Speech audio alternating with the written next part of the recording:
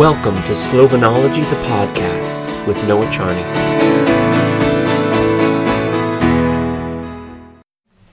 Lep dober večer vsem, hvala, ker ste prišli. Je bilo dolgo časa, da nisem bil v knjižnici Kamnika, ne? Ja, kdo je bil prvi v samostanu? Roke na luft. Ja, bravo, pridne. Pa knjižnici Domžale, vem, da so sovražniki, ampak se da, ni to daleč. Sem vas pogrešal tudi, ampak sem navdušen, da smo nazaj. Tukaj sem moj gost, super krasen Mario Galunič, kdo poznate že mnogi leta, ne? Smo ugotovili, da nisi toliko star, sploh si ful mlad zgleda, ampak si bil na televiziji za toliko časa. Kdaj si prvič bil na televiziji? Ja, hvala za ta kompliment, pa sem pri mladosti, res nisem več tako zelo mlad, sploh letos, ko bom star 50. Pa bolj zgledam, vidno, ne, glede na reakcijo. In na televiziji sem bolj ali manj redno zadnjih 25 let. Wow. Ja, torej pol svojega življenja. Torej, kako si začel, kaj je bilo prvo oddaja? Isto prva. Ja. Jaz sem imel najprej na začetku ambicije, da bom resen novinar. In sem šel na audicijo informativnega programa za novinarja in sem tudi bil kakšnih, nekaj mesecev. Sem delal na regionalnem programu RPL, se je reklo, najbolj se tega nihče spomni, ker je zelo kratko časa to trajalo. Bil sem na terenu, delal sem prispevke o kurilni sezoni, spomnim se o bazenih v Ljubljani in tako. Na kar so me zelo hitro videli na razvedrilnem programu in so me poklicali tako čez pol leta, sem pa že bil v eni televizijski igrici, ki se je reklo Besede. In nisem bil voditelj, bil sem kot študent slovenistike, sem razlagal gledalcem besede, ki so jih uganili v neke križanke, jaz sem pa neznane besede razlagal njihov pomen. Tam sem imel neke slovarje pred sabo, ker ni bilo še računalnikov, jaz sem še z tistih časov. Ja. In potem je bilo treba hitro najti v slovarju slovenskega knjižnega jezika geslo, recimo tam se je izpisala, frača, jaz sem moral hitro najti to fračo in prebrati, kaj piše. To bi bilo super zanimivo za me. A se da gledati? Brat, za pogled, da malo se naučim, da moj leksikon bo poširšal. Da bi ti bi ti koristilo. Se pravi, žal te oddaje niso shranjene. Ti šment. Ja, šment, to je še včasih, ko ni bilo denarja, da bi kupovali kasete. Ja, so bili taki hudi časi in so se vse oddaje sproti brisale. Tako da sploh nimam nobene oddaje shranjene. Hvala Bogu je moja mama VHS snemala tu in tam, če me je videla, in je eno oddajo posnela, ker sem bil tako lepo oblečen, bilo je za novo leto in tista oddaja je ostala, to jaz imam na VHS-u. Oseben arhiv samo. To je edino, kar je ostalo, sem ga tudi poklonil televiziji, da so si presneli zaradi zgodovine, ker to so moji prvi posnetki. Ja, kako še zanimivo. Kako poznajo Slovenci svoj jezik? A so ponavadi dobri, a poznajo velike besede ali pa bolj malo? A še z tistih časov? V čistih časov, začnemo tam, ne? Mislim, Slovenci pač svoj jezik nekako poznajo, ne? A zdaj, kako so pa vešči pri uporabi, tu se pa lahko razpravljava, ne? Predvsem se mi zdi, koliko so pogumni, ne? Ker se mi zdi, da so Slovenci, če že govoriva o jeziku, večinoma dostikrat malo pritisnejo na zavod, si ne upajo veliko na glas izražati to, kar mislijo ali to, kar čutijo. Se mi zdi, da so malo bolj, vsekakor bolj potegnjeni nazaj kot Američani. To pa res. Ampak dobro, to pač nekaj pove o nas samih. Če se pa spomnim tistih časov, imamo v slovenskem slovarju knjižnega jezika, kakih 100 000 besed. In seveda ne poznamo, tudi manj vredne, vseh besed, ki obstajajo in zato je treba pač nekatere razložiti. Ampak to je bilo zanimivo tudi zame, ne vem, če sem se kaj naučil, to je bilo tako bolj v smislu, kot da rešuješ križanko. Pa te ves čas sprašujejo po besedah, o katerih še nisi slišal. No, to je bilo tako. Ni bilo mišljeno, da bi človek poznal vse te besede. A Slovenci danes bolj poznajo jezika, več vokabular kot takrat, ali pa je isto? Tega si pa ne upam reči, ne vem, pojma nimam. Zdi se mi, da je še zmeraj dovolj besed, ki jih ne poznamo, z manj vred. Zdaj pač imamo elektronske slovarje, recimo Fran, na internetu in tu včasih raziskujem, kakšna beseda pomeni. Rad uporabljam besede, ki jih ne poznajo vsi včasih, ne vem, kako se mi zdi zanimivo uporabljati, da je kakšna beseda, ki je redka ali pa na katero so ljudje pozabili.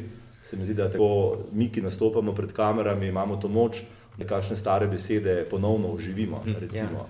Tu pa tam mi kakšna pride, ne, v misli. Sicer pa je jezik moj kruh, tako da je meni to zelo pomembno, da sem govorljiv, da nikoli ne ostanem brez besed. Ne, tudi če nič ne vem, ali pa kaj povedati, še zmeraj bom govoril. To sem se naučil v teh letih, da to mi gre kar dobro. In me nikoli nič ne ustavi, kar se tiče besed. Ja. Kdaj jaz se naučim eno novo besedo, jaz čim več uporabljati ta dan, da je integriran. In enkrat en prijateljica mi je povedala beseda šupak. In sem moral, je bilo dober izziv, da čim več uporabljam ta dan. In je bilo zanimivo dan. Ja, to si mislim. Mislim, sploh ne vem, če je beseda slovenska, ni, razen če je bil šipek, zdaj ne, da nisi kaj zamešal. Ampak velikokrat narobe razumem in potem je malo smešno. Ampak jaz imam preveč samozavest, torej 100% mislim, da vem, o čem govorim in potem je še smešnejši, če nimam pojma. Recimo sem bral en intervju s teboj in si rekel, da, kaj je pisan, da imaš več koničkov ali pa nek taza. In jaz sem rekel ženi, rad jaha. Ampak to recimo, to je malo težko za me. Potem smo pogooglali etimologije in je res prihaja iz marikonje. Torej nisem bil čist brez pojma, ampak samo malo.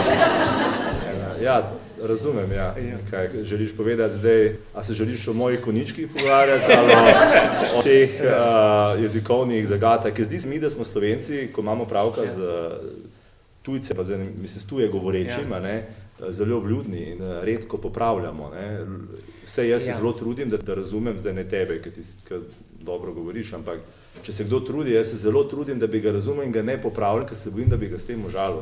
In to Slovenci zagotovo tudi večinoma tako mislijo in tudi, če boš ti rekel šupak namesto šipek, pomnim, da te bo veliko Slovencev popravilo, če bodo razumeli, kaj hočeš. Če naročim šupkov čaj. Recimo, ga boš najbolj dobil.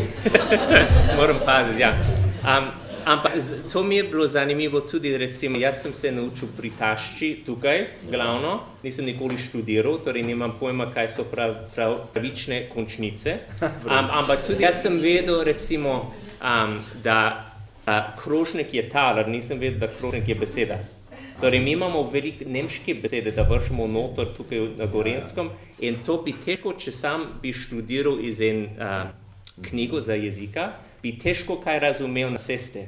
In je zanimivo recimo ta korektno slovenščino, da se naučiš na tečaj teoretično v kakšnem mehurčku. Če hodiš na cesto, je dialekt in se najdeš, da vem, nikoli ne piše, kaj pomeni kvaj zdaj. Na tečaj. Ampak kdo bo rekel, kako je zdajle, ali pa ne vem. Ja, seveda, meni se vsi, ki se lotite slovenščine in mislim, se mi kar smilite, zato ker vem, da popolnega uspeha ne bo nikoli, brez zamere, in je to težka pot. Še posebej v Sloveniji, zato ker smo, jaz mislim, Slovenci imamo nekako zelo dober posluh in hitro razkrinkamo nekoga, ki ni rojen govorec. Zelo hitro, težko je to skritne. In to se mi zdi ena taka kvaliteta našega jezika, mislim, se mi zdi kar fino. Da to ni mogoče skoraj naučiti tega jezika, je pa to zelo nerodno za vse. To je ena stvar, druga stvar pa, da imamo toliko dialektov, toliko narečij, mislim, da 52 vladno po celi Sloveniji, da tako malo prostoru, v bistvu smo slovanski jezik z največ narečij od vseh slovanskih jezikov, niti Poljaki, Rusi, nihče nima toliko narečij kot ena ta mala Slovenija. To nekaj pove o naši zgodovini, ampak vseeno, učimo se pa knjižnega jezika, to nas druži, to je zelo pomembno, da vsi od Prekmurja do Primorske se učimo istega knjižnega jezika, čeprav nihče ne govori, ampak se ga učimo. In zato seveda, kdor se ga uči z ceste, se ga nikoli ne nauči. Ja, to pa res. Imaš najljubša beseda? Slovenska? Sam zaradi beseda? Ali pa etimologije besede? Ne, jaz, moja najljubše besede so tiste, s katerimi imajo mnogi težave. Recimo, če tebi rečem, recimo, enostavna beseda otrok, Recimo, že to je problem pravilno slišati, da bi ljudje sklanjali, s tem imaš najbrž težave. V množini, recimo. Okay, ja. No, kako gre? Otroci. No, tako. In potem naprej. A gre naprej? Ja, ne vem, da naprej staje.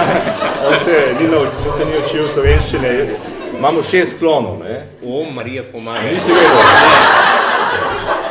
Čakaj, dej naprej, ker sem ferčen delec. No, to se misli, da vsi vejo. Se pravi, 6 sklonov imamo, okay. To se učijo v šoli, otroci, ne? Mi smo tudi 7. Sam hvala Bogu je zginil. Je šel v penciji, ja. Je šel, ja. Torej 6, imamo imenovalnik, rodilnik, dajalnik, tožilnik, mestnik, hodnik. To sem slišal v šumi. In potem zdaj zelo redko se pravilno sliši oblika rodnika, to je zadnji sklon, ne? Torej s kom ali s čim, torej s kom grem v mesto, no, kako rečeš? S otrocami. No. Torej, lahko slišiš z otrocami, to ni prav, ne? Ne, prav, ok. No, največkrat slišiš z otroci, ne? To se dosti sliši, tudi ni prav, ne? Torej, z otroki, ne? Z otroki, ok. Ja. In to, pa po moje 90% Slovencev reče z otroci, ne? Zanimivo. Ja, in to mi je tako, to kar popravim. A to muči malo, kadaj slišiš? Ja, to me kar malo zbode. Pa nič ne obsojam, pač vem, da je, da to je pač problematičen samostalnik in verjetno čez 100 let, ko bodo vsi govorili z otroci, bo to tudi prav.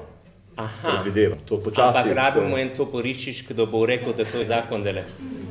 Toporišiča pa poznaš? Toporišič je bil moj profesor na fakulteti, si zelo dobro poznala. Jaz sem študiral slovenistiko in on je bil 4 leta moj profesor, slovenski knjižni jezik. Mislim, da mu je tako slovenska javnost nasplošno naredila veliko krivic v življenju njemu. Jaz sem ga zelo občudoval, zdi se mi zelo veliko ime in zelo veliko je naredil za slovenski jezik. Bil je pač mogoče karakterno nekoliko specifičen. To je bolj in ga je teplo, po moje, v javnosti. In on ni nič kriv za nobene te besede, kot se zdaj ti misli. No, to pa verjamem. Ni so slovarjev sploh. To je zanimivo. Kako je da država je izbrala, da on bo odločil, kaj so pravilne? Kako je bilo to? Zdaj ni država izbrala. A ni bilo? On je pač bil v nekem, zdaj ne bom preveč strokoven, v nekem obdobju prejšnjega stoletja je bil tako močen jezikoslovec, da je si drznil napisati novo slovnico, ki je bila nekako sodobna, je bila drugačna kot vse tiste prej. Ne? In v tej novi slovnici je pol stvari postavil na glavo in nihče ni predpisal, da ga treba poštovati, sam nobenega ni bilo boljšega. Zanimivo. In to pač ostalo.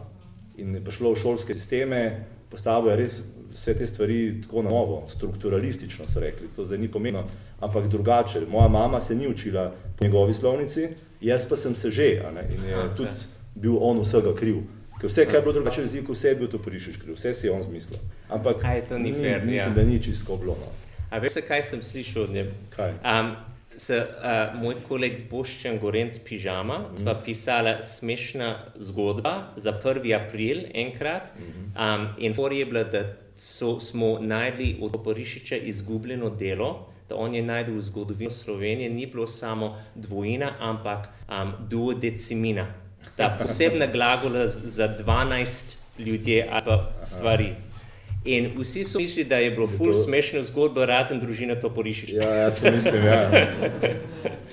Ampak to me fascinira, ker zame, jaz rad živim v tuji jeziki, mislim, da je bolj zabavno. Kje rad živiš? Tuji jeziki, recimo, v jeziki, da niso moj maternični jezik. To mi je najbolj čisto. Je izziv. Ja, je izziv in tudi, ne vem, se počutim malo bolj svoboden, ker jaz sem kot kladivo ni skalpel v slovenščini, če si pogrunil. In jaz komaj lovim, ampak je vse zanimivo osvežilno. Jaz preveč subtilnosti imam v angleščini, to je moj težav mogoče.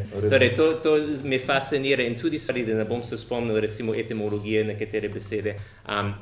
Jaz sem ful za stvar. Moje najljubše besede sicer je čemrl. Ker brez vowels to mi je ful dobro. Kot Američan imam občutek, da nekaj manjka vmes med te črke. Sem lahko malo tako doprn poslovist. Ni čisto res, da nima nobenega vokala, čmrl. To pa super. Res je, da se piše čmrlj, ampak ni mogoče izgovoriti besede brez vokala. Ti izgovoriš čmrl in vmes izgovoriš Ja, to pa res. No, in je tudi vokal, ne? torej neviden vokal. Skrit je v reju. To je kul.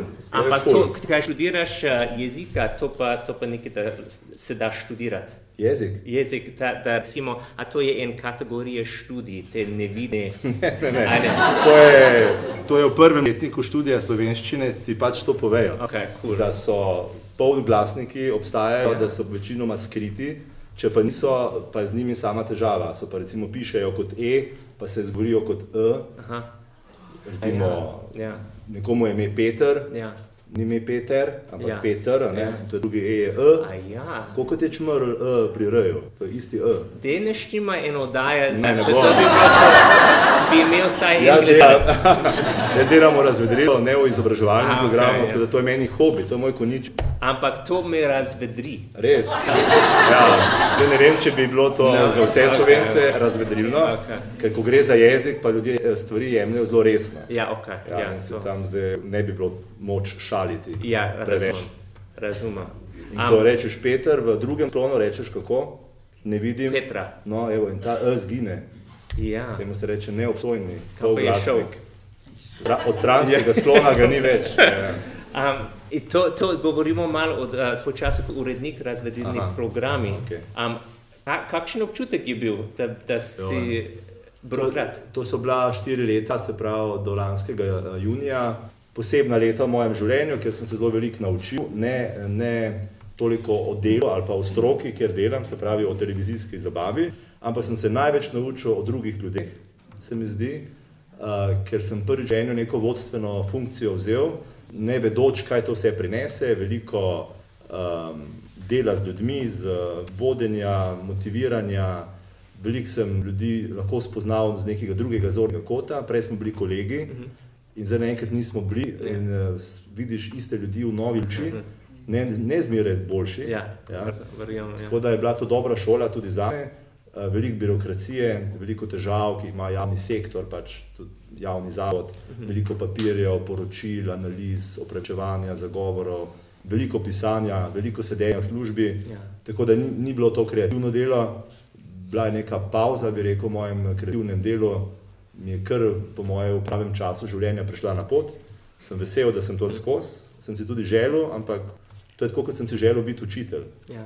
Sem bil 1 leto in pol, sem potešil ta svoj eros, ali kako se temu reče, in tudi po 4 letih urednikovanja vem, kaj zdaj to je. Hvala. Ampak so bili par novi ideje pod tvoj nadzorom, naprimer, kdo bi vedel, to je zabavno. Kaj so drugi ideje, da so bili pod tvoj nadzorom takrat? Pač vsak urednik mora vsake toliko časa kakšne oddaje zamenjati ali pripeljati. Mi smo začeli, recimo, za tako jezikovno oddajo, kot je televizijska igrica Vem, tam se nove besede zlagajo, to lahko gledaš, pa vidiš, koliko jih poznaš. Tudi taka križanka, to je zanimivo, taka skromna, drobna oddaja, ampak skoraj najbolj gledana oddaja vseh naše televizije, med vsemi. Tako da je postala neka rutina vsak dana in ima velikokrat najvišjo gledanost celega dneva vseh televizij. Super zanimivo. To je, pa ni takih ambicij. Potem so bile to oddaje, kdo bi vedel, veliko posebnih projektov, novih let, se niti več ne spomnim. Potem EMA, slovenske popevke, Melodija morja in sonca, če govorim o tem. Skratka, vsako leto nekaj, vsekakor vem, da bistveno manj, kot sem želel, ker sem šel v to z neko ambicijo, da bom spremenil svet, kot se zmeraj lotevam, potem sem videl, da tega ne morem spremeniti, da bom umrl, če bom to hodil, da se preveč, ne vem, si bom uničil življenje. In sem se malo spoznal, da vendarle delam v nekem okolju, kjer čudežev ne morem delati, neke male korake in potem sem nekako na koncu bil s tem tudi zadovoljen. Ni me pa to obdobje usrečilo, to moram pa povedati. A si pogrešil voditeljstvo? Tu pa tam, ampak če sem ga, sem tudi potem kaj vodil. Parkrat si bil na to? Vodil sem v tem času EMO, pa Melodija morja in sonca, pa slovensko popevko, pa mogoče še kaj, ne vem. Pol leta sem celo vodil ta oddajo Moja Slovenija še. To mi je bilo dobro, to je bilo zabavno. To je bil dober test, če poznam moja država. Tako, to je bila ena uspešnejših oddaj. Nam je bilo kar žal, ker smo nehali, smo bili dobra ekipa z Nino in Borisom, če lahko bi za to povedali. afere, ki so. Ja, to sem slišal. Ja. Samo slišal? Ja. Ampak zakaj recimo ta oddaja mi je bilo ful dobro? Zakaj ena oddaja se konča ponavadi? Ja, vsaka oddaja ima svojo življenjsko dobo, s tem se treba sprijazniti, tukaj smemo biti preveč sentimentalni. Se pravi, v Sloveniji še posebej, ki imamo tako majhen bazen ljudi, in vsega se slej ko prej pri oddaji začnejo stvari ponavljati. Hočeš, nočeš, moraš vabiti iste ljudi, ker ni novih, ker nimaš odkot vzeti, še posebej ne takih, ki bi jih ljudje želeli gledati. Pri nas smo pa tudi na udaru ratinga, se pravi gledanosti. In želiš dobro gledanost, potem potrebuješ zanimive ljudi in tega ni neizmerno veliko. Se pravi, čez 2-3 leta gremo spet z istimi. Vsi so kakšni novi, ampak in se začneš ponavljati in se nekje začneš vrteti nek krog, ki te dela zbeganci, ne veš, kam to pelje, ali lahko tako držiš ali ne, in potem raje končaš včasih. Zdaj, mogoče smo končali kakšno leto prekmalu, je bilo pa to zato, ker sem nam takrat postal urednik in že ni bilo v redu, da sem tudi voditelj. V Sloveniji, to si najbolj ugotovil, moraš zelo paziti, da ne delaš preveč stvari, ker na več stvari se pa že ne smeš spoznati. In je bilo zelo moteče, da sem bil in urednik in voditelj, to ni preveč sem delal. To mi je malo smešno. Ja, sam tako je. In sem rekel, ne, kot urednik ne bom voditelj, zato ker nisem potem mogoče čisto objektiven do drugih oddaj, če vam jaz svojo oddajo, potem meni moja najpomembnejša.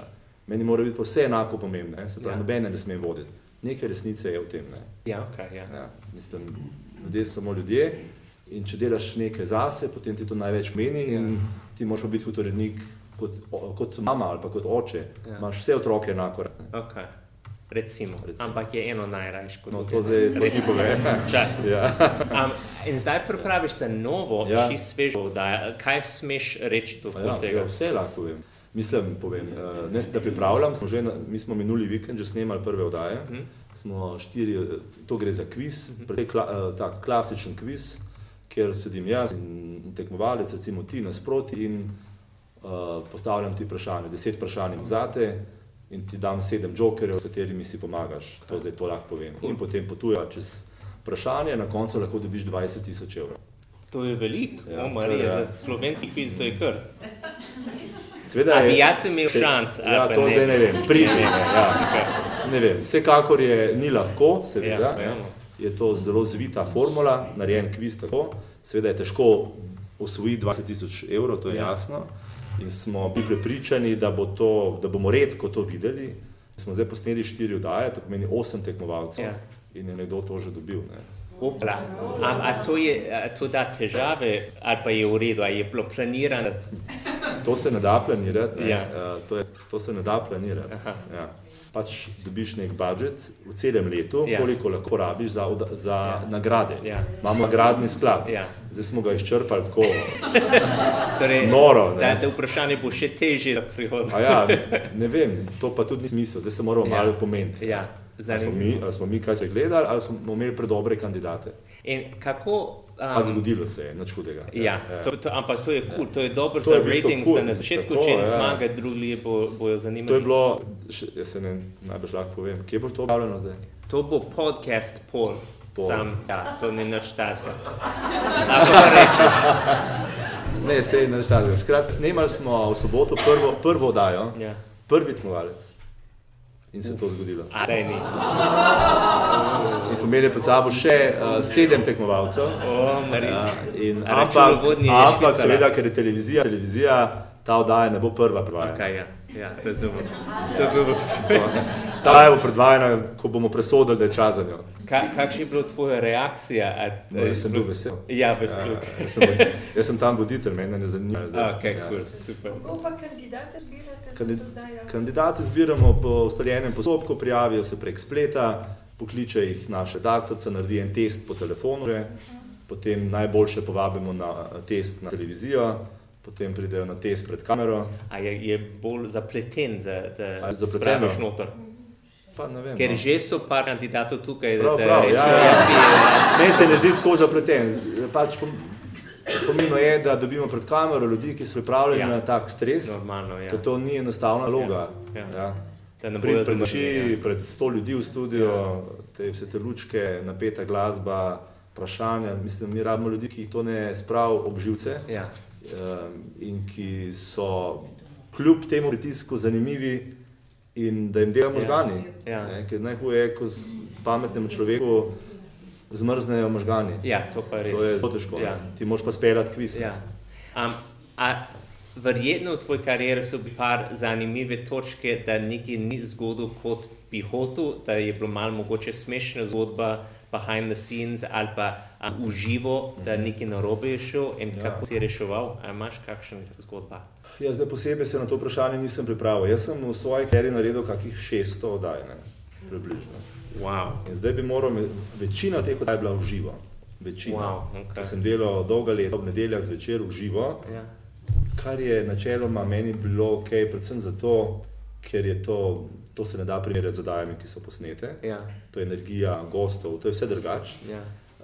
In tudi nimaš nobenega dela z oddajo potem, ko jo narediš. Recimo, zdaj smo mi kviz posneli, zdaj bomo ga 4 tedne montirali.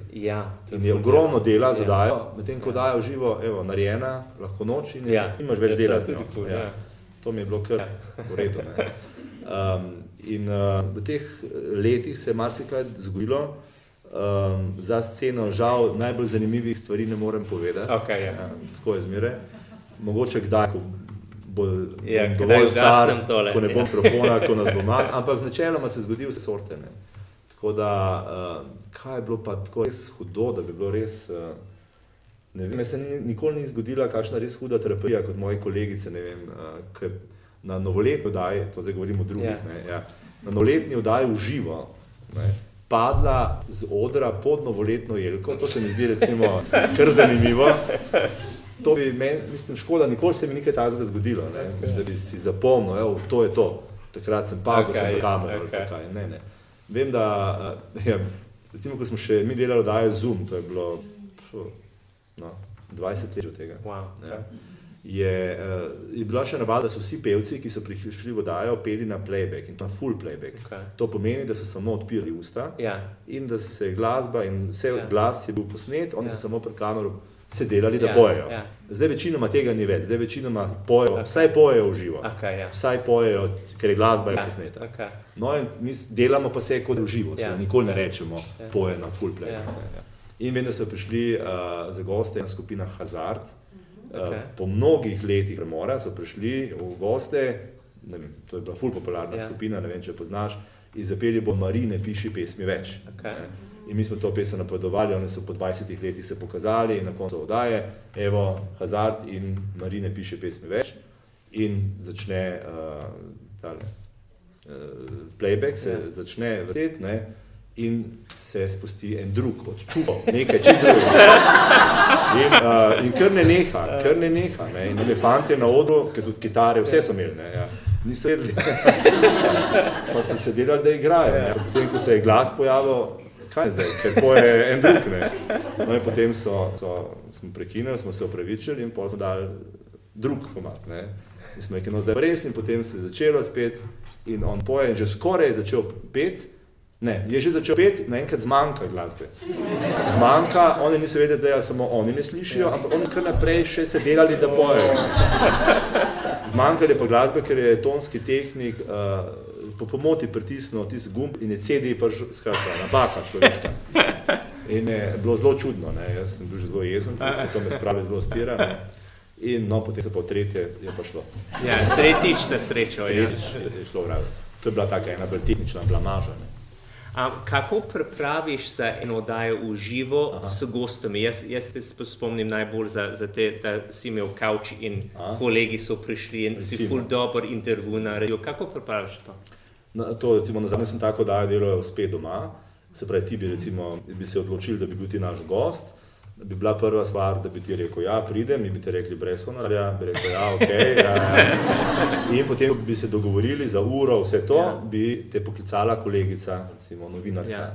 In bi se dobila z njo in bi ti nje vse povedala, kar nas zanima. Ona bi naredila en tak raziskav novinarsko, 5-6 strani in bi mi prinesla. In jaz bi potem to imel in bi vedel, to si hotel povedati, kaj me zanima, kaj bom še kaj vprašal. In tako sem se pripravil na vsakega gosta, sem se naredil nek listek z nekimi spiski, kaj ga lahko vprašam. To je v bistvu lažje. Ko pride zraven tebe še, ne vem, bi pa prišla Helena Blagne, recimo. vidva sta zelo različna. Zdaj, ja, estetično, ja. Estetsko, pa tudi po življenjski poti. Ja, ampak zdaj mi naenkrat smo trije in se moramo mi nekaj pogovarjati. Ja. Pa vidva nimata recimo nič skupnega. Ja. In potem se moč voditelja začne kazati v teh momentih. Ja. Ne ko sva 1-1, Ja. ampak ko jaz moram zdaj vaju nekako povezati, Ja. narediti nek krog, speljati. In potem pride še eden, potem pride pa ne vem, Brigita Bukovec, Ja. veš, atletinja. Ne poznam. Pač športnica, Okay, atletinja, ja. Ki spet z drugega sveta. Ja. In tako smo mi ves čas delali, da smo vklicali po 4 ljudi iz različnih svetov Ja. in se želeli vsi pogovarjati. Ja. Ne. In potem smo ugotovili, o katerih temah se lahko zmeraj vsi pogovarjamo. Ne. Torej o družini, o naravi, o športu, o stvareh, ki nas družijo, v bistvu, ne, ki nas ne razvajajo, o vsakdanjih rečeh. Ja. In v bistvu se kar težko pogovarjati leta in leta o vsakdanjih rečeh, ne biti preveč nizek ali pa recimo plehek ali pa banalen. To pa je težko delo. Ja, to je potem bila moj izziv. Ampak na večerjo, zabavo za večerjo, ti si strokovnjak verjetno, ker to pa lahko združiš ljudje, tudi če nisi pre kamere. Misliš doma? Ja, doma, to mora biti, to je poseben umetnost, če lahko združiš ljudje, da vsi se počutijo kot vse to, doma. kar gre. Ja. Mislim, jaz s tem nisem imel nikoli žal. Se mi zdi, da sem znal ljudem priti dovolj blizu, da se me niso bali, da sem znal na prave gumbe pritiskati. Nikoli nisem nobenega užalil ali pa hotel užaliti, nisem bil nesramen, nisem silil v stvari, ki vem, da se ne sme, ker pri vsakem obstaja neka bariera, dokot se sme. Tudi tisti, ki delujejo, da imajo, ne vem, da vse povedo o sebi, imajo limite. In ponavadi so potem ljudje tudi postanejo zaupljivi, z leti ti zaupajo in ti povejo: Mario, prosim, ne sprašuj me o teh in teh rečeh. In ker me to boli ali ker ne želim, tako naprej, in jaz sem to zmeraj spoštoval, če tudi bi ljudi to zanimalo, ampak nikoli nisem šel čez mejo in tako sem si nekako gradil tudi zaupanje, da so mi ljudje zaupali. Vse so mi povedali, vedeli so, da ne bom tega izkoristil. To je cool. To se mi zdi, da je bila neka moja naložba. Zato sem se tudi z mnogimi znanimi Slovenci osebno spoprijateljil, ki se načelom ne bi. A to je naredi stvar lažje ali pa težje, če poznaš osebno večino? Verjetno. To je zelo umestno vprašanje, ker je najbolj pravi odgovor, da je to potem z leti težje. Ko ti dobiš, ne vem, Nušo Derenda, krasna ženska, tako človeško, bil sem tudi pri njej doma velikrat, res fina družina in res fajn človek. In ti dobiš že, ne vem, 10-tič na fotelj, v karieri, vsako leto enkrat. Več ne veš, kaj bi še z njo govoril tako javno, da bi bilo zanimivo. Medtem ko vse tisto, kar bi pa mogoče bilo zanimivo, smo se pa dogovorili, da ne bova. In je to potem, najraje sem imel gosta prvič pri sebi. Prvič. Logično. Jaz sem bil enkrat na eno oddajo, podobno kot spet doma, kdaj sem bil na turnir za eno knjigo na Nizozemskem. In mi je bilo čudež, kako voditelj je vodil vse, je bilo vse v nizozemščina in tako ne razumem. Sem imel v uho en prevajalka, ampak ona je rabila prevedati, torej sem bil, ne vem, 30 sekund nazaj od vse druge. In fora je bilo, smo bili okoli mize in smo morali med sabo klepetati in so bili en rock zveze, en rap in voditelj, pa sem bil jaz, potem ta glavni voditelj in je bilo vse v živo in vsi so se smejali in jaz bi se smejal 30 minut. In je bilo malo narodno, ampak so servirali veliko količin alkohol v živo in to je pomagal. Da je šel malo. A veš, kdo to dela super dobro? Verjetno, da poznaš Graham Norton. Z alkoholom in tudi on preveze zveste na super način in je zmeraj smešno. Imaš drugi voditelji mogoče v tujini, pri kateri si malo se naučil, kakšna tehnika? Nisem se učil, prav posebej sem jih pa opazoval, mogoče podzavestno sem kaj videl, kar mi je bilo všeč, ampak sem se zmeraj zanesel, da moram bolj kot ne sebe poslušati in delati tako, kot mislim, da je prav, ker ti veliki tuji voditelji, ala Graham Norton recimo, to je res veliko ime, on je Irc, dela v Angliji, to so genialni voditelji, ki imajo za sabo cel kup ljudi, ki jim pripravljajo. Jaz nisem imel nikoli za sabo nikoga, razen ene novinarke, ki mi je to pisala, nobene skupine ljudi, ki bi si izmišljali štose, ki bom jaz govoril, Tega pa pri nas ni. Mi nekako delujemo na meji med ljubiteljstvom in profesionalnostjo. To je treba vedeti. Smo zmeraj male ekipe, zmeraj hiter, dober, takoj ni denarja. To je vse povezano. To velikih timov ni bilo nikoli, zmeraj sem bil prepuščen sebi in 2-3 ljudem okrog sebe, tako da sem bil bolj prepuščen svoji intuiciji. Res kapo dol, in alkohola ne strežemo nikoli. Ne strežemo. Ne.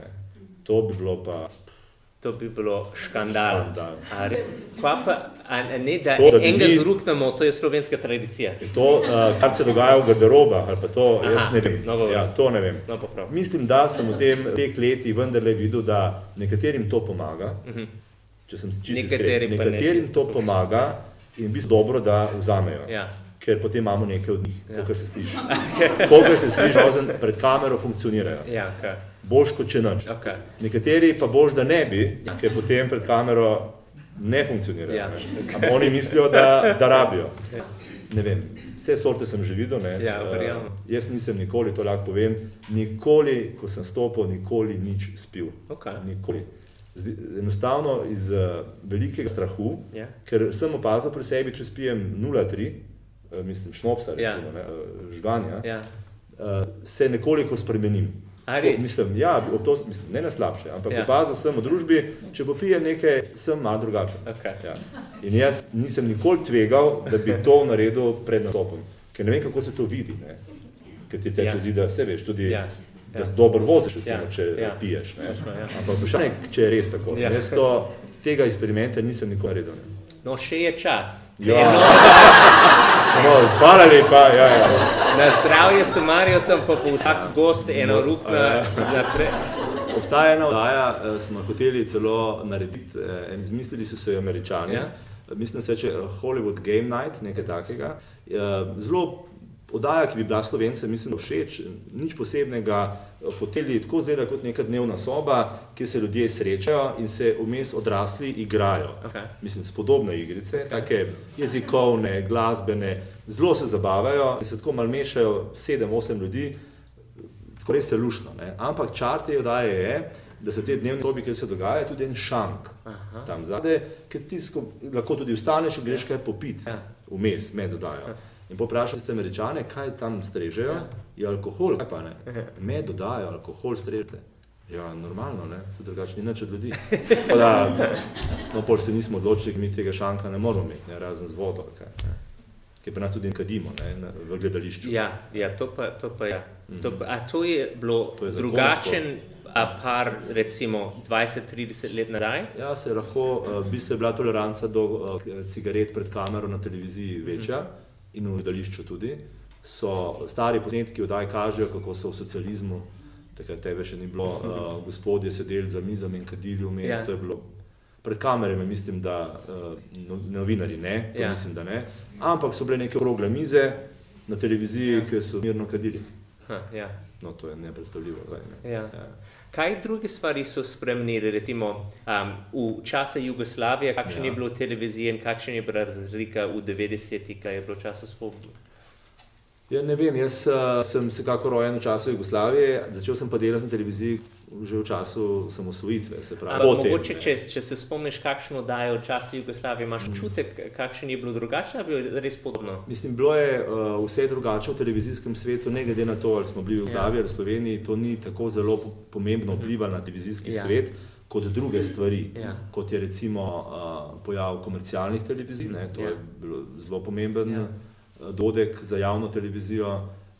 Potem tudi ta globalizacija, da lahko ljudje tako rekoč gledajo prek svojih satelitskih televizij ali karkoli so imeli takrat, katerikoli program želijo, se pravi, ta odprtost proti svetu se je zgodila tudi nekje tam v 90-ih letih, tako da se zato začelo oddaje spreminjati. Mi imamo opravka z gledalci, ki lahko gledajo največje šove sveta in jih primerjajo z našimi. Seveda njih nič ne zanima, v kakšnih pogojih nastajajo tiste in naše, ampak oni vejo, se da to narediti in pričakujejo nekaj podobnega, upravičeno. Tako je to. Se pravi, ta napredek, nasplošno svetovni globalizacija je spremenila televizijsko življenje bolj kot pa te politične spremembe, jaz rekel. Vse je v razvedilo. Za informativne oddaje, ne vem, prej je bila neka druga država, mnogo večja od te, ki je zdaj, verjetno je bil tudi fokus drugačen, da smo se skrčili, da sem na to našo deželo, mogoče včasih celo preveč. Je pa res, da ljudje to pa opažajo z leti, da govorimo o informativnem programu, ki ga tudi zelo veliko gledam, da ljudi vedno bolj zanimajo dogodki tukaj, čisto blizu nas. To jih bistveno bolj zanima, kot kaj se dogaja v Jemnu ali pa Jordaniji ali pa kjerkoli druge. Tudi če se tam strašno pomembne reči dogajajo ali pa usodne, strašne, ni to pomembno, kot če, ne vem, zgori gasilski dom v Kamnu. To je sigurno bi bilo bistveno bolj novica dneva. In to ljudje se nekako, so jih začeli mediji tudi jim servirati tako. Tako da so glavne novice, predvsem pri parcialnih medijih, postale lokalne. A si imel najljubše oddaje kot mladič na televiziji? Ko sem bil še otrok? Ja, recimo. Ja, jaz mislim, da sem odraščal v družini, ker smo kar veliko gledali televizijo. Takrat smo imeli nekaj časa samo en program, to je televizija Ljubljana, prvi in drugi program. Drugi program je bil skupni jugoslovanski, torej smo imeli samo enega. Spomnim se razvedilnih oddaj še iz času svojega otroštva, legendarni Mito Trefalt, ne vem. Sem slišal. Je bil tudi moj prvi urednik, on me tudi povabil na televizijo. Je delal vrsto, da jaz samo ene spomnim, zaradi katere smo mi hiteli domov in to je bila oddaja Srečanje ali naše srečanje, nekaj takega. To so bile takrat za nas res prime time, velike oddaje. Če jo danes pogledam, ne morem verjeti, da smo bili tako fascinirani. Ker v bistvu oddaji ni bilo nič posebnega, ampak očitno za tiste čase je bilo vse to nekaj posebnega. Zabavali so ljudje pred kamerami, ne vem, plesali so, tekmovali se, sproščeni so bili. To je bilo nekaj zelo nenavadnega v bivšem sistemu. Biti sproščen pred kamero, to, kar si. In to je očitno bilo fascinantno in to smo gledali, jaz se spomnim tega. Kdaj si študiral Svetlana Makarovič, to si študiral v mladih letih, kako ona uporablja besedilo, a to sem prav razumel? V bistvu nisem zdaj njej prav posebej, mislim, študiral sem slovenščino in tudi polovica študija je bila književnost, polovica jezik.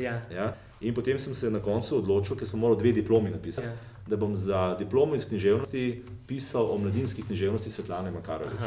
In sem pol prebral vse njene knjige za otroke, vse.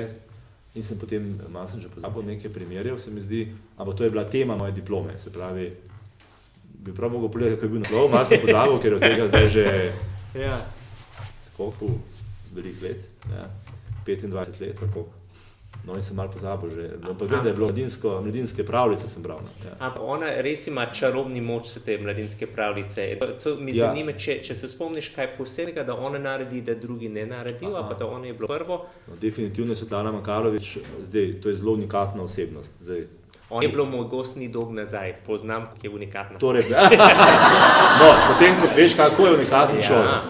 Se pravi, ona je v vseh ozirih posebna, se pravi, kot človek, osebnost in tudi njena književnost. Zdaj, ona trenutno, mislim, ne piše prav veliko več za otroke, ampak ta njen opus, kjer kraljuje Oksoviri, Pekarna Mišmaš in tako naprej, je res nekaj izjemnega. Najbrž tudi v času, ko je ona pisala, je bila res nekaj izjemnega. Namreč, na tako prefinjen, nežen način je pisala ves čas, v vseh pravljicah, ki vzameš, 100, je pisala zmeraj o nekom, ki je bil del neke manjšine, ki je bil ogrožen, ki se je moral boriti zaradi svoje drugačnosti. To je bila njena rdeča nit. Nekdo drugačen na udaru okrutne večine. To je sicer zapakirala v krasne pravljice, ampak ko to malo misliš, ne vem, pek mišmaš. Peko je kruh, krasen, vsi so ga imeli radi, ampak to je bil problem, da niso vedeli, kdo mu pri tem pomaga.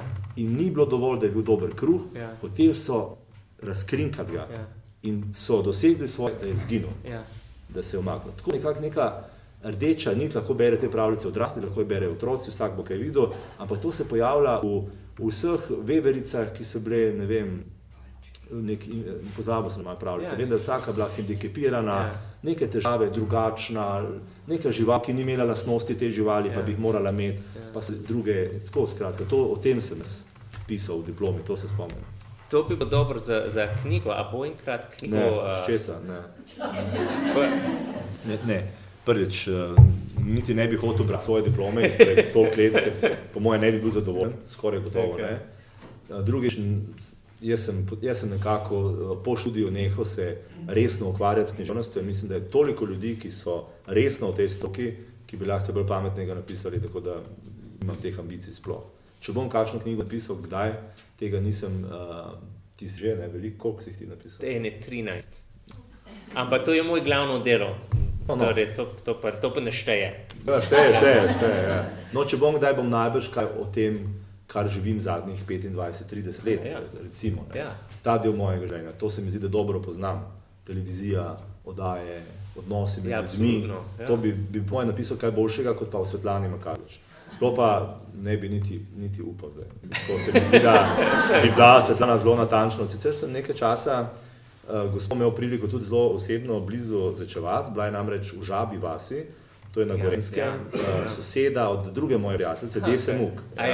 Sosednji hiši sta stanovali.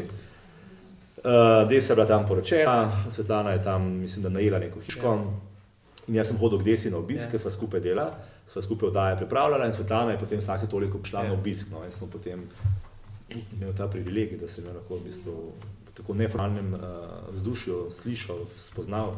Zelo poseben človek, zelo zanimiv. In zanimivo, novinarji včasih imajo strah, ker vsi se bojijo. Jaz sem imel taktiko. Jaz sem vedel, da oni ima radi čike in mačke.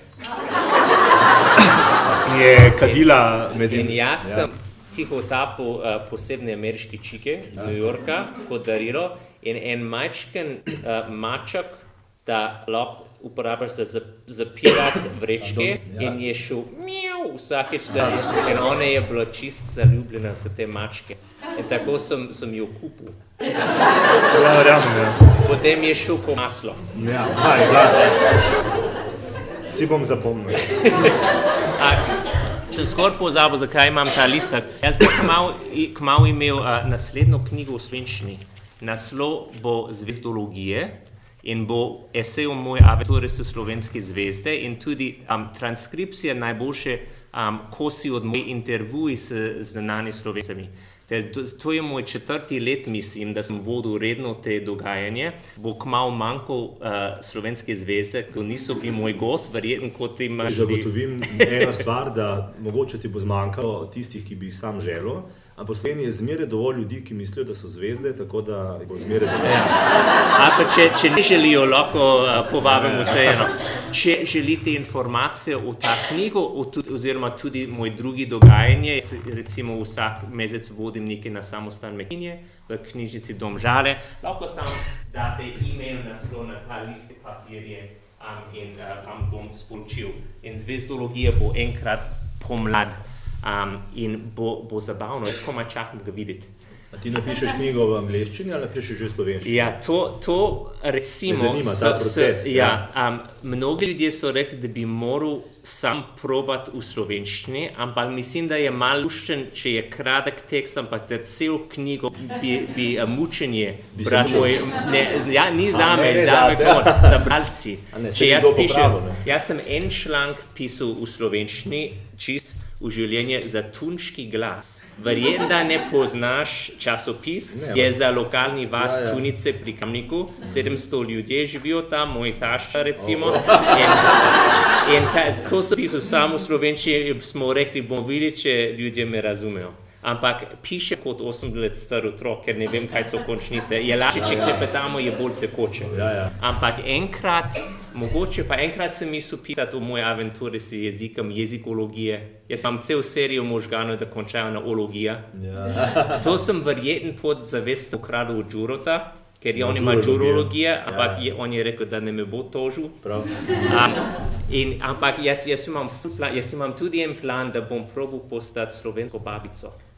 Bo kuhnologija, da jaz dam sebe kot vajenec za slovenske babice in vsak babica bom prosil, če me nauči njen specialitetni recept.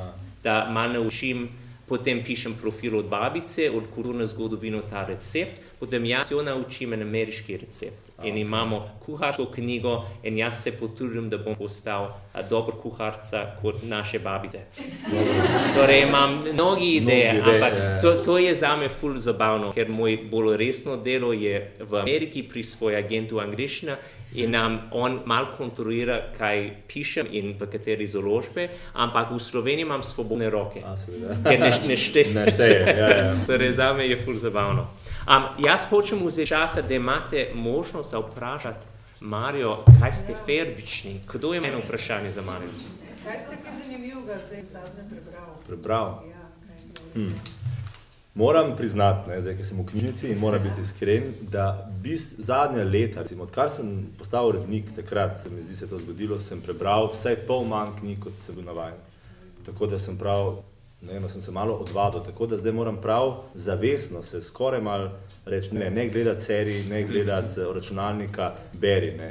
Tako da nazadnje sem bral, kako je bilo, Mož z imenom Ove. To sem z eno veliko zamudo prebral knjigo, ki sem jo dobil za darilo. Imam ogromno knjig doma, ki mi ljudje nosijo knjige, ker vejo, da rad berem, sicer jaz rad berem, ampak očitno ne toliko hitro, kot mi nosijo knjige.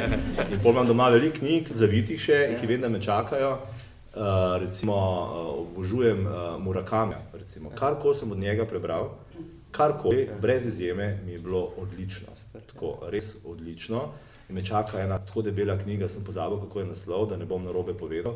To me zdaj čaka naslednja. In imam zmeraj plane, kaj točno bral. Zdaj ravno za 8. februar grem na en izlet za 3 dni v tujino in moram vzeti nekaj zraven. In zdaj mislim, da bom vzel ravno Murakamija, ki ga moram začeti tudi že končno pobrati, ker knjiga ni nova. Tako da nisem na tekočem, da to, kar izide, jaz kar preberem. Imam kolegico Bernardo Žaren, ki bere več, moram komplimente izraziti, ona mi tudi pove, če kaj finega prebrala, mi prinese knjigo, potem, če mi kdo prinese, jo posodi, jaz čutim nek pritisk, da moram prebrati, vrniti knjigo, zato to je najboljše. Ni, da veliko brat ne imeti svojih knjig, ki te čakajo. Sposodi si knjigo in moraš jo vrniti, to je dobro, moraš prebrati. Tako da najprej berem poleti, tako zmeraj.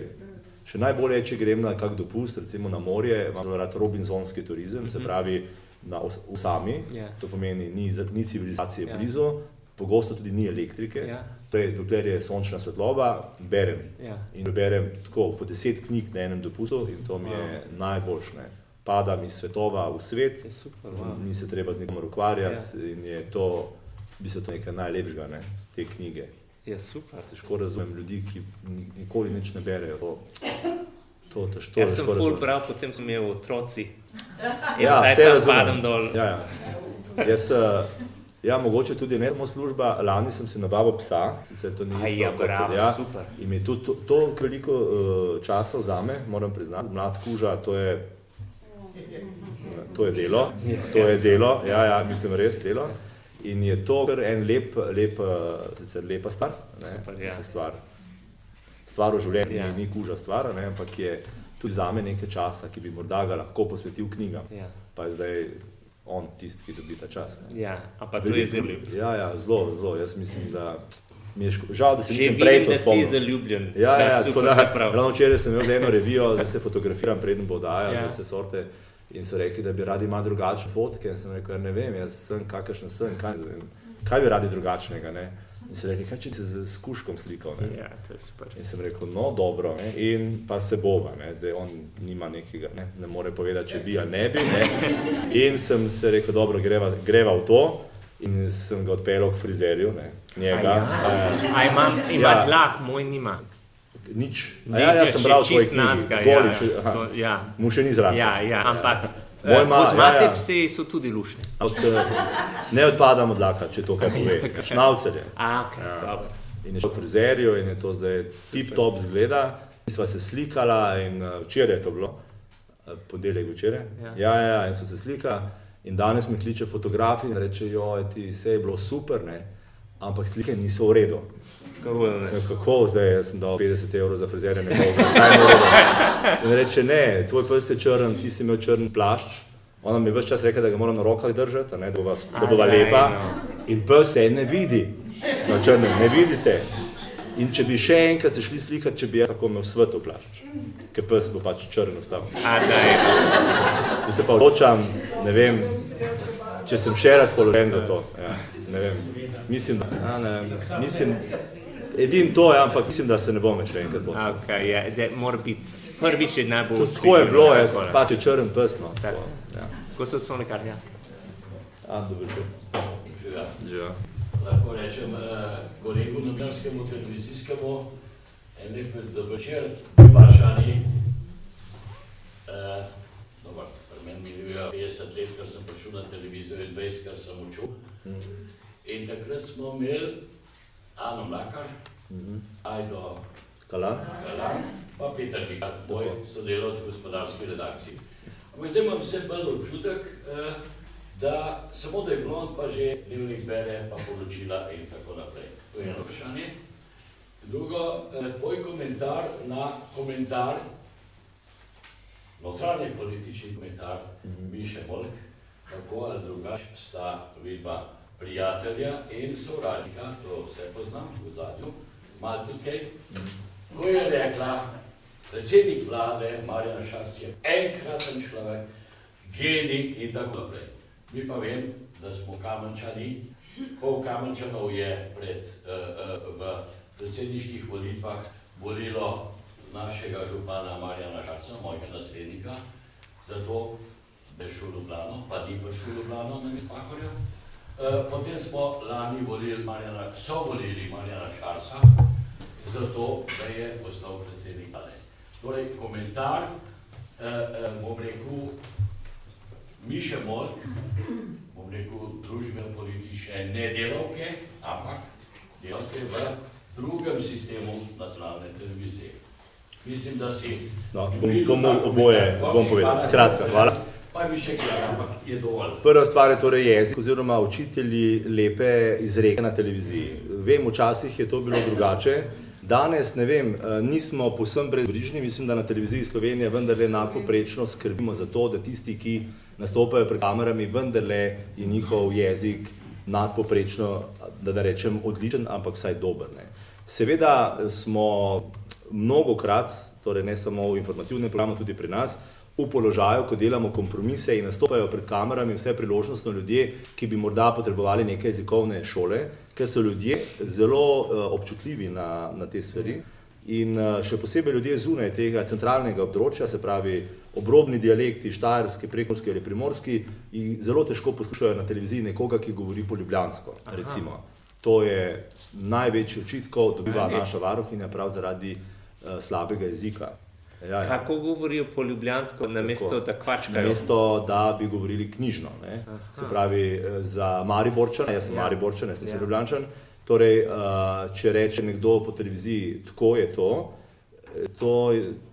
tega ne mara, on tega noče slišati, on želi slišati, tako je to. A ja, toliko subtilnost, jaz sploh ne švirblam. Ja, vem, slišim ga, ja. To so te nijanse, na katere so ljudje občutljivi. Se pravi, včasih, ko sem jaz začenjal, so tudi mene učile razne učiteljice, čeprav sem študent slavenistike, ampak so me učile.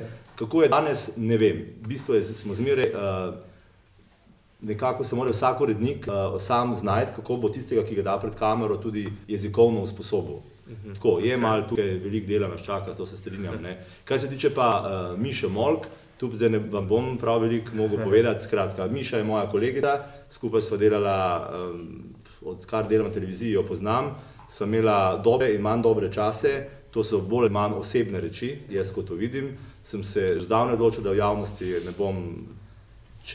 bom o tem razglabljal, ne bom o tem govoril, zdi se mi, da je to pač tako v življenju, da včasih ne moreš biti očitno vsemi prijatelj, čeprav da bil, tako pride, mene to nič ne čudi, ne, pač njo vsi poznajo, zato je to bolj očitno, pač jaz mislim, da so trenutno čisto okej, tako se mi zdi.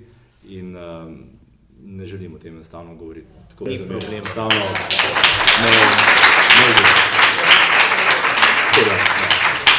Imamo še vprašanje.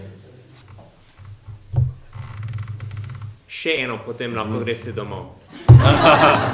Ja, jaz bi vprašala Nataša Tičraj v vlogi analize.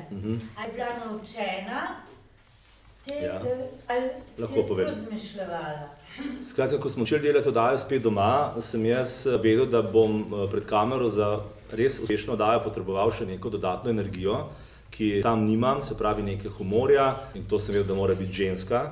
V oddaji Zoom par 10 let nazaj, koliko je bila to Desa, vedel sem, da rabi nekaj drugega. No in tako je naključje neslo, da sem prišel do Nataše Tičraljan in stvar je izgledala takole. Njej je pisal vse tekste za vse, mi smo njej povedali, kdo bo v oddaji. To je ona vedela, ona je imela vse tekste, pisal je takrat njen soprog, se pravi Gašper Tič, in je imela vse napisano, ona se je kot igralka naučila, to, da ko je prišla v živo pred kamere, pred tega gosta, z značajnim tekstom, je seveda zmeraj šla stvar nekam drugam. Ona je bila tako spretna, da je znala tekst, ki ga je imela v glavi, spela do konca in zraven njega dodati vse to, kar se je dogajalo v oddaji v živo, kaj dodati in odlično spela tisto vlogo, ki jo je imela. Tako da to je bila res neka kemija, to je bila res neka priložnost, ki se zgodi ne vem na koliko let na televiziji, da se vse stvari pokrijejo in zanimivo, ona je govorila po primorsko v čas, tega ni nihče zameril, nihče, ja. Sicer to je neka druga logika od zadaj. In bila je ženska, igrala je tako izzivalno, predrzno, velikokrat tudi na seksualnost obrnjene tekste, zelo na meji, ampak je to speljala na tak način, da ni bila vulgarna in ljudi ni enostavno zmotila. Če bi iste besede govorila katera druga ženska, ki ne bi to znala interpretirati s tako mehkobo, z dialektom, z neko naivnostjo, skoraj otročjo, in bi jo vzeli za res, da to, kar govori, tudi res misli, mislim, da bi oddajo umaknili poreda. Ampak ona je to znala speljati. Jaz sem včasih na listu prebral, kaj bo ona povedala, in sem rekel, Nataša, menda ne boš tega rekla. Mislim, prosim, ne, ker bojo težave. Rekel, pusto meni, ne, bom rekla tako, da bo v redu. In potem je dejansko tako tudi bilo in po nekaj oddaji sem imel, da jaz tako popolnoma zaupam in ta dejansko delala. Jaz sem zmeraj v oddaji šele videl, kaj ona želi povedati. Nisem prej nikoli vedel in je bilo nekaj časa zelo uspešno, ko več ni želela, ni mogla, smo pa nehali, nažalost.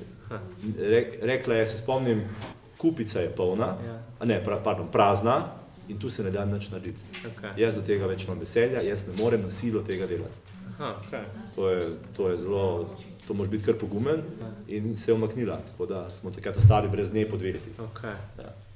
No, najlepša hvala za vašo pozornost, hvala Mariju, da si prišel, hvala za povabilo. Je bilo čisto zabavno.